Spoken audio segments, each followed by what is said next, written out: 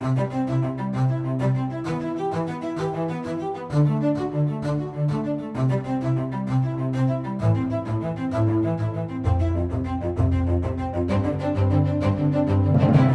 LifeBeat, Right to Life of Michigan's bi-weekly podcast going in-depth on pro-life news and issues.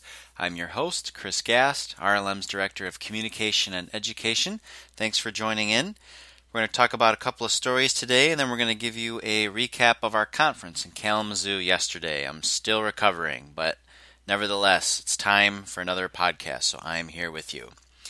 First story I wanted to talk about was our final entry in our series detailing the record of Senator Debbie Stabenow. This last post was about her support for abortions overseas, specifically talking about the Mexico City policy.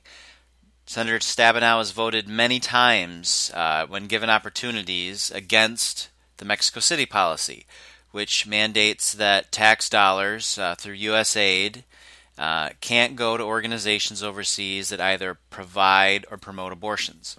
And so Stabenow has been very supportive of making sure groups like International Planned Parenthood Federation or Marie Stopes and other such groups that not only perform abortions overseas and promote them, but even in some ways try to coerce countries overseas into allowing abortions. She wants to make sure that those groups continue to get their United States taxpayer dollars. Well, me personally, and us, of course, as an organization, we don't believe that abortion should be an export to other countries in the world. It's already bad enough that the United States is one of only 5 countries in the world where abortion is allowed for any reason at any point up to the moment of birth, in such illustrious company with North Korea, Vietnam, and China, or Canada as well.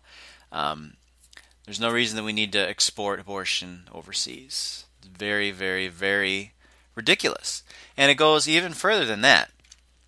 We're not talking about just an International Planned Parenthood Federation performing abortions. We're talking groups that force women to have abortions. That's right, forced abortions. In 2009, the U.S. House voted to exempt the United Nations Populations Fund from the Kemp-Kasten Amendment. The Kemp-Kasten Amendment forbids U.S. tax dollars going to coercive population control programs. And the U.S. Senate made an attempt to stop that, and they failed. So what happened is Senator Stabenow voted to allow tax dollars to go to the United Nations Populations Fund. And the United Nations Populations Fund has been documented to be involved with China's one-child, now two-child policy. China's exercise of this policy is one of the most gross human rights abuses of all time in human history. It's that bad. I don't even need to go there. It's that bad. Forced abortions, violence, heavy fines against any person or woman that dares to have more than their government allows, the number of children. And our tax dollars, before President Trump had his say recently, we're going to support that. And that's what Debbie Stabenow supports. Coming back to Michigan for news, abortionist Michael Roth had his license suspended. If you remember, Michael Roth is the car trunk abortionist. He was caught back in 2015 with the bodies of aborted babies, narcotics of a medical nature, and medical equipment in the trunk of his car. And police pulled him over and searched his car and pounded it after he struck a man with his vehicle. And so police happened upon this case, and what it appears to be happening was Roth was performing abortions in people's homes. Roth's abortion business was shut down. The very creepily named Novi Laser Anesthetic Center. You can't get more creepy for a name for an abortion clinic. Sounds like a plastic surgery office. And so Roth had stolen these drugs and equipment from a former employer of his, another abortion clinic, in order to perform these what appears to be at-home abortions. And so his license was suspended. Now, he can technically get that license back if he pays a fine and jumps through some hoops, but really he's also facing 10 criminal counts. The Attorney General, Bill Schuette, brought 10 criminal counts against Roth including identity theft, stealing the drugs, possession of that fentanyl, which is illegal, and perhaps he wasn't just using it for medical purposes, perhaps he was dealing drugs on the side. And so he's in a lot of trouble, and if those convictions come through, which they presumably will, then that's probably the end of Michael Roth practicing medicine in Michigan. So one more shoddy abortionist out of practice, and that's wonderful news.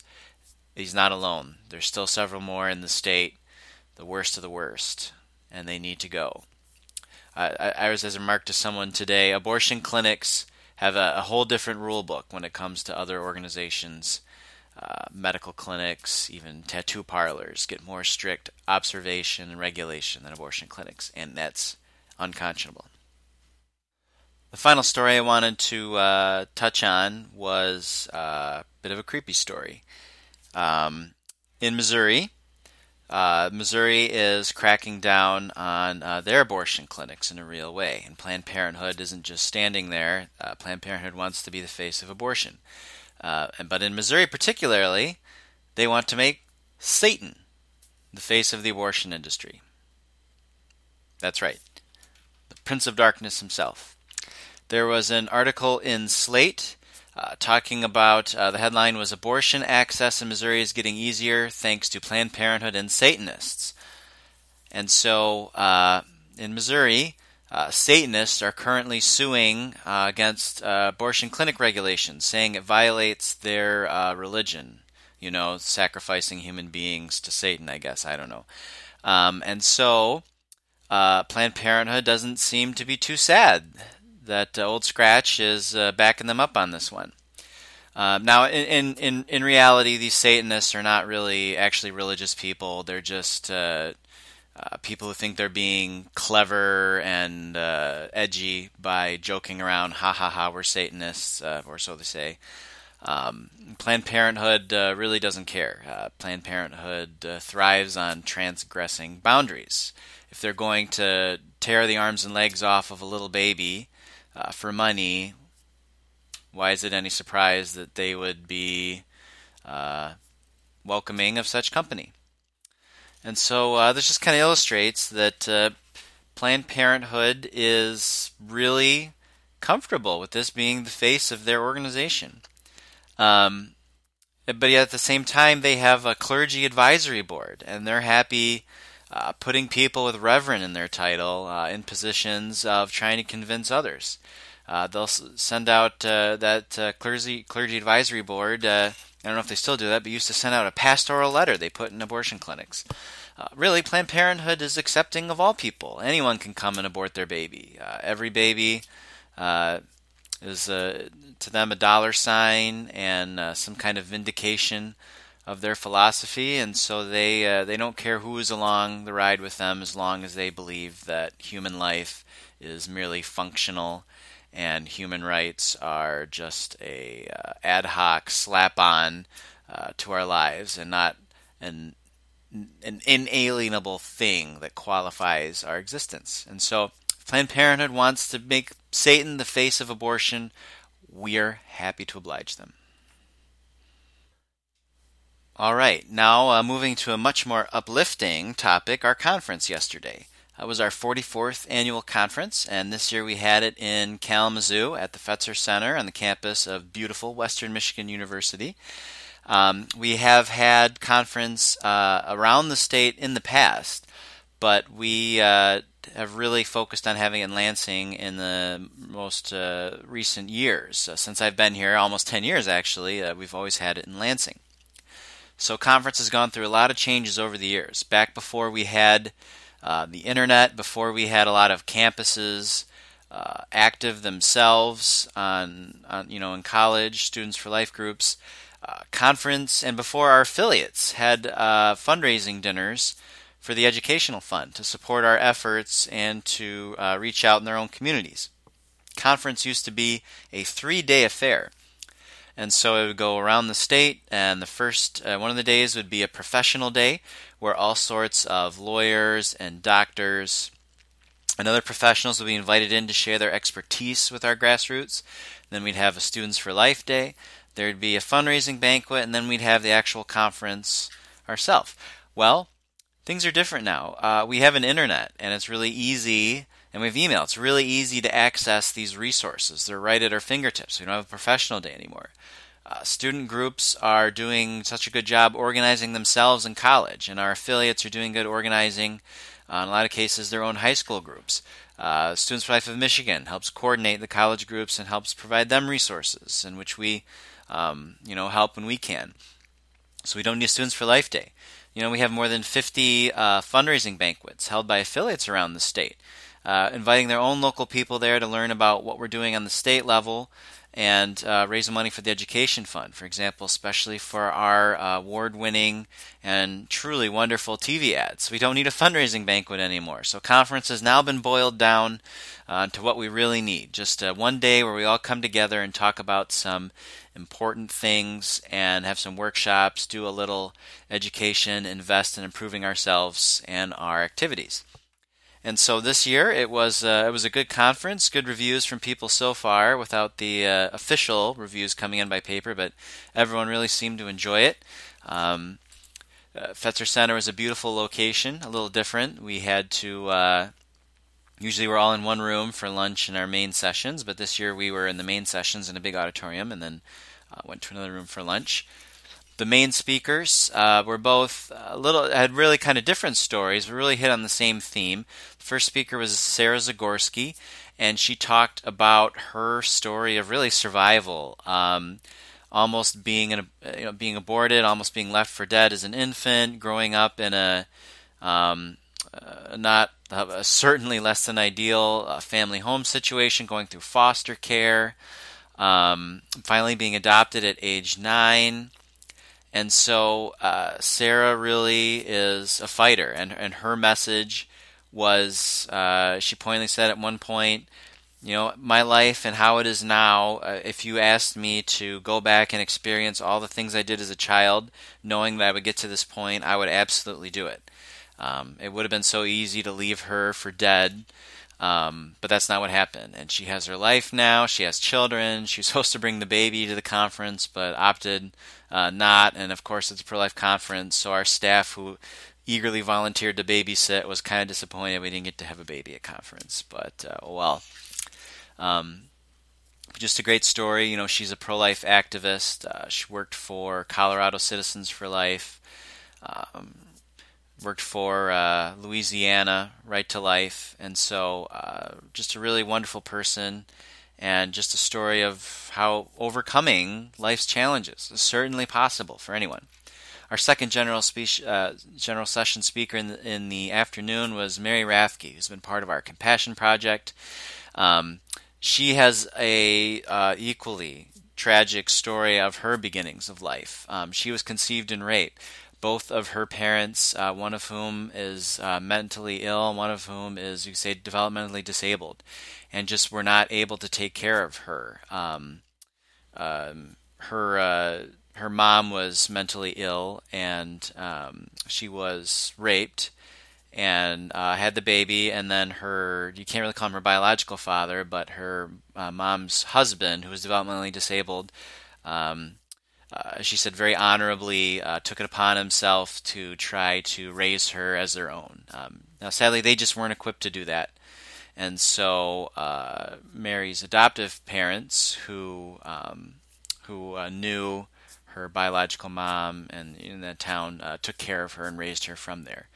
And even her biological mom's story is, I don't want to get into the details, but just went through so many tragedies to get here, from Germany originally, and tragedies while they were here. But Mary's here today, and she has her own children, she has her own life, and she speaks about the value of her life as a person conceived in rape. She's equally as human as anybody else.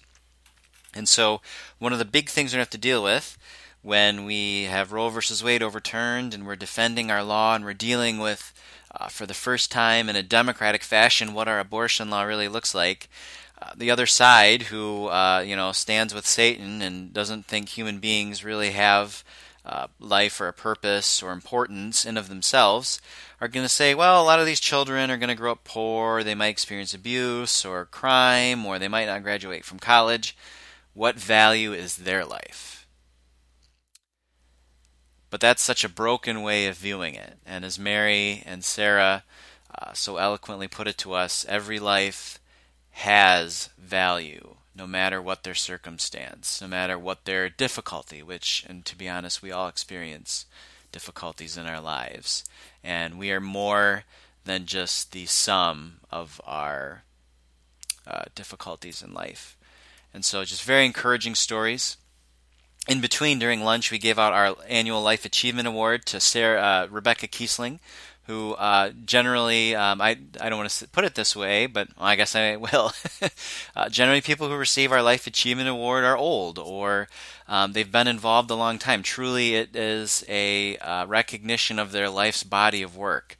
But in the case of Rebecca Kiesling, I'm not going to guess her age because I'm not going to get in serious trouble any more than I already am in now. But is definitely a younger person, older than me. I'm 33, but we'll just leave it at that. And we kind of joked about that, and she joked about it herself. She told her husband, she said to us that I'm not old enough to receive this award, but truly she is, in terms of her contribution. Mary Rathke, for example, we only had her speaking through the help of Rebecca Kiesling. Rebecca was also conceived in rape and has spoken so beautifully on this issue and so impactfully. I mean, she helped change, Rick Perry is running for president back in 2012 and completely changed his mind about the issue of rape and abortion using her own story. Rick Perry was standing her in the eye and had to admit, yeah, you know what? You're right. I can't say that you are lesser than. And kudos to Rick Perry, by the way, for adopting a more controversial position during a campaign. That takes a lot of courage, our current energy secretary. And Rebecca has just been a blessing in terms of talking about this issue, helping us with Mary, making the Compassion Project happen. She continues to speak about this. Just a wonderful ambassador for the message that every single last human being has value. They are not just functionally valuable. They don't just get value because someone gives it to them or someone likes them or they have a nice, pretty, privileged Instagram life. And so it was really wonderful. All three of these ladies were there to address everyone. In addition, we had workshops there in the morning and then repeated in the afternoon. I have to say, it's the first time I've spoken after a lunch, and boy, that energy level after lunch is certainly down.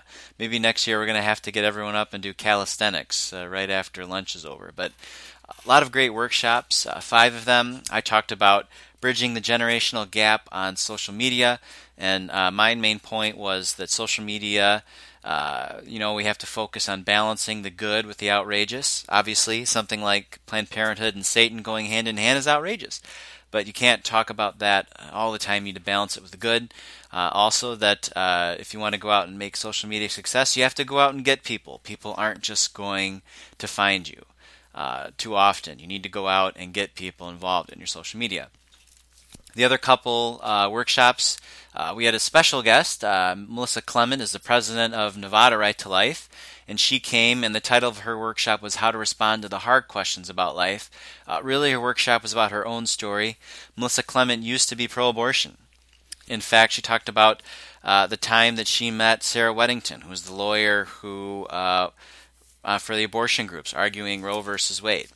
And just talks about ways that you can talk and reach and kind of cut through that wall that people who support abortion throw up.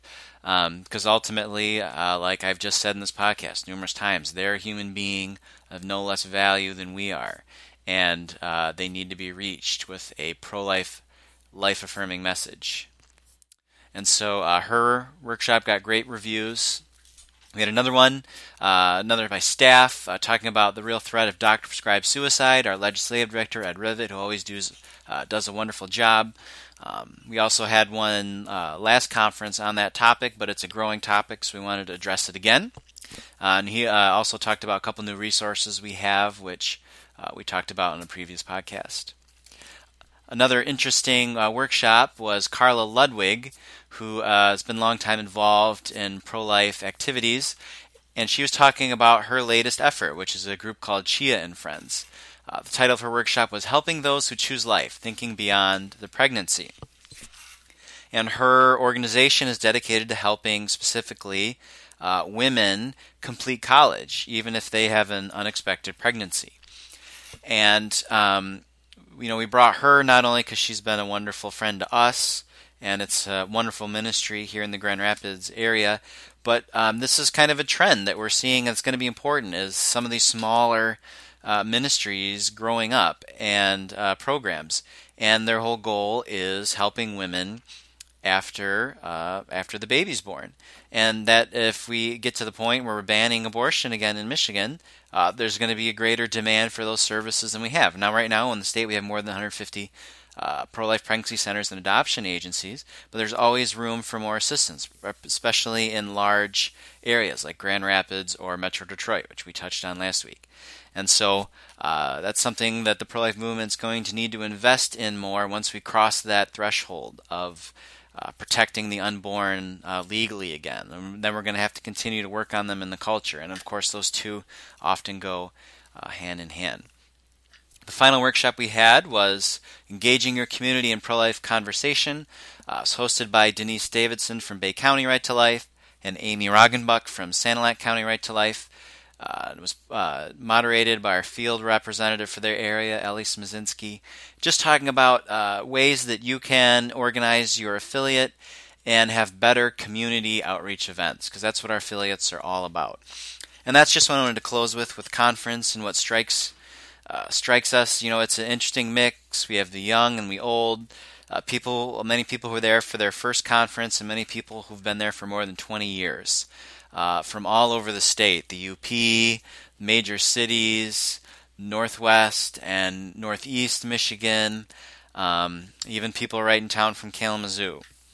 And it's just an interesting mix of people, and they're all focused. They have many different walks of life, media personalities, professors, teachers, small business people, social workers, just some of the people. We had doctors there, just everyone from all runs and walks of life, and all committed to one thing, making sure that the pro-life message is heard in their own community. And that's something that groups like Planned Parenthood don't have, and that Satan isn't going to provide for them. They just don't have that grassroots commitment in the state. A lot of political groups don't. Right to Life in Michigan is uniquely blessed in that regard. And we work hard to make sure that our grassroots are always equipped, which is the purpose of conference. So if you missed it, well, too bad, and you should have come. And we'll have another conference, of course, next year, and we'll have information on that. And you'll definitely want to come, and if you're not already involved, make sure you make it out and get connected with your local affiliate. Other statewide event, of course, is our Legislative Day in the spring, and that's always exciting, and that's when we focus on our legislative agenda, which we have plenty on tap for this year. It should be a good 2017. All right, that's all the time we have for this edition of LifeBeat. Join us again in 2 weeks, where we are going to delve deeper into Planned Parenthood's funding streams. Not just basics, but how exactly do they get their money? There's a new health care bill. It's back again, and we'll see if it goes through. That includes defunding Planned Parenthood. But whether it does or not, we'll know on October 6th for our next podcast, and we'll be able to go into what we're going to do on the state level if it doesn't get done on the national level. Thanks for listening, and have a wonderful weekend.